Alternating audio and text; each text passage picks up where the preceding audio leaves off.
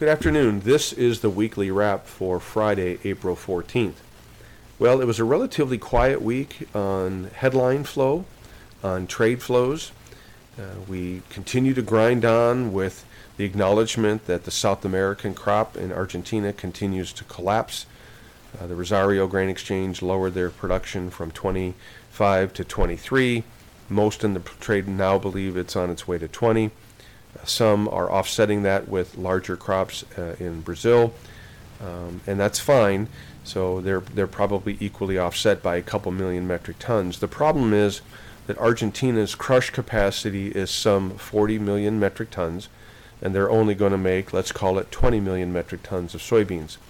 So how do we reconcile? How does the world reconcile a shortfall in global crush of some 20 million metric tons? Right now, the market is just assuming they're going to buy those beans from Uruguay and Paraguay and from Brazil. The problem is they haven't made much in the way of new purchases. The other problem is that they're running about 100% inflation due to a record low currency valuation. And remember, when you have a low currency, it's financially much more rewarding to export and very punitive to import. And so while the market may just think it's easy for them on the balance sheet on paper to buy some 15 million metric tons of soybeans to backstop this crush deficit, the reality is that's going to prove very difficult.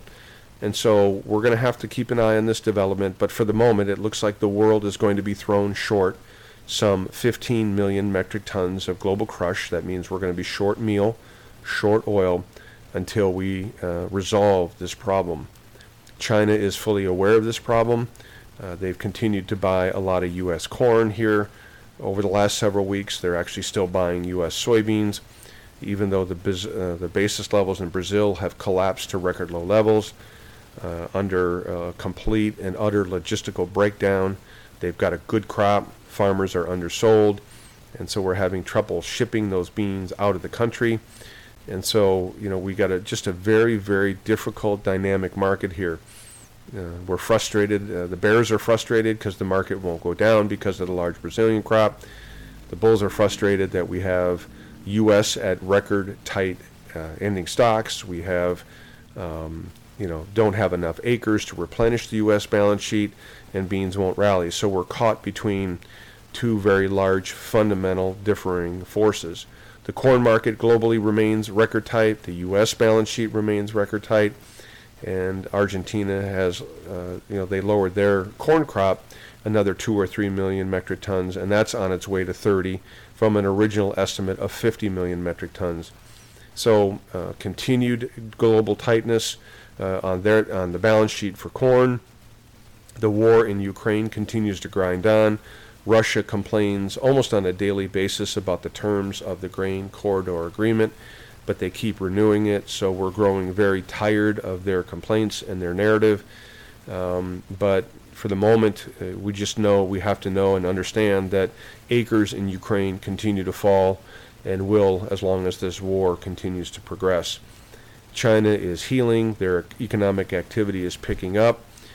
They were good buyers of cotton again this week, good buyers of corn, and so the demand front remains relatively stable. Good ethanol margins, good soybean margins. They're off quite a bit from where the highs, but they're still profitable, and so the demand has not broken yet. And so we've got the funds that came in and bought just a little bit of corn, 4,000 or 5,000 contracts. They sold off 20,000 contracts of soybeans. Continue to be short cotton, record short Chicago wheat for this time of year, and so they're very much not interested in throwing their weight behind this commodity market, even though the balance sheets are all record tight across the board. They just are not interested in putting their money in this area as long as we're in a deflationary environment. The problem is the cash market is signaling record tightness with the May-July spread blowing out on corn to record-wide spreads this week, closing at record-wide spreads. Soybeans holding at very high levels, and even cotton inverted yesterday for just a short period of time. So we've gone from a carry of a penny to just about even money on the May-July here, indicating strong cash tightness on the cotton market as well. Kansas City market is inverted. excuse me, the Chicago market has a relatively small carry of only 10 cents. And so the cash markets across the board are signaling very, very tight supplies. And so this is what happens when you have a differencing of opinion or a lack of enthusiasm by managed money to participate in commodities. And you have very tight balance sheets. So it looks like we're going to be in this pattern here through planting. Speaking of weather, planting weather here in the United States, where the models have flipped back now in the Dakotas, where it got warm and we've melted quite a bit of snow. The next 2 weeks are going to be cool again and wet again, delaying planting in North Dakota. And so they have to find ways to get their corn in the ground by the middle to end of May. That is looking less and less likely at the moment. And more likely we're going to lose acres to prevent plant in the Dakotas. Now, how many acres will completely reshape those balance sheets? If it's just a couple million acres of corn, it'll tighten it a little bit. If it's 3 to 4 million acres of corn, it will tighten it a lot. Then the next open-ended question is, will those acres switch over to soybeans or not? And we don't know the answer to that, but we will sometime in June. In West Texas, it remains dry. The forecasts have flipped for some moisture over the next 3 to 4 weeks to bone dry again.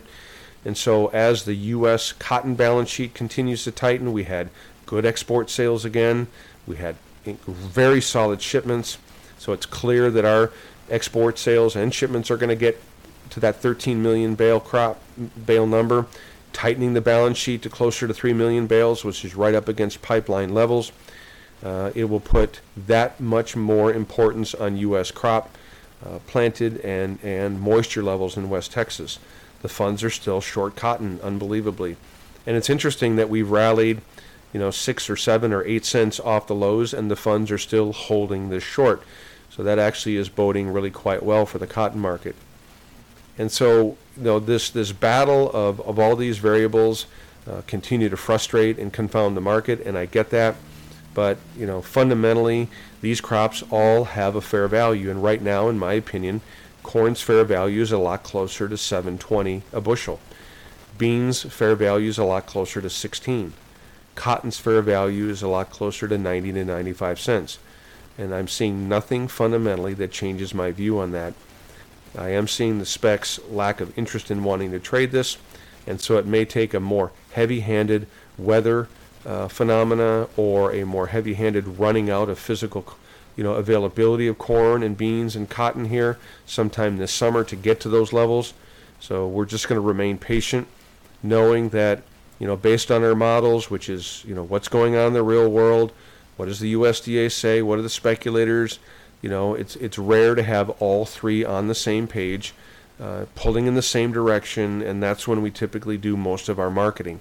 But that only happens a couple times a year, and so we're just waiting for that setup. We did get some help from the U.S. dollar this week. It did fall back down below support again. It barely held it on today's close. Crude oil held its rally after the OPEC cut, so we're hanging in the low 80s on crude oil, and so we're getting support from that valuation as well. And quite frankly, if inflation continues to roll over and the Fed stops raising rates sometime in this June-July period, I think we're setting up for some very serious volatility in the grain and cotton complex. I'm hoping for something quicker than that, but for the moment that appears to be the window where all of these variables will come into alignment. So just wanted to give you that update. No changes in any of our targets, and we're just going to stay patient on this market, stay focused on planting and getting these crops off to a good start. Hope you have a wonderful weekend.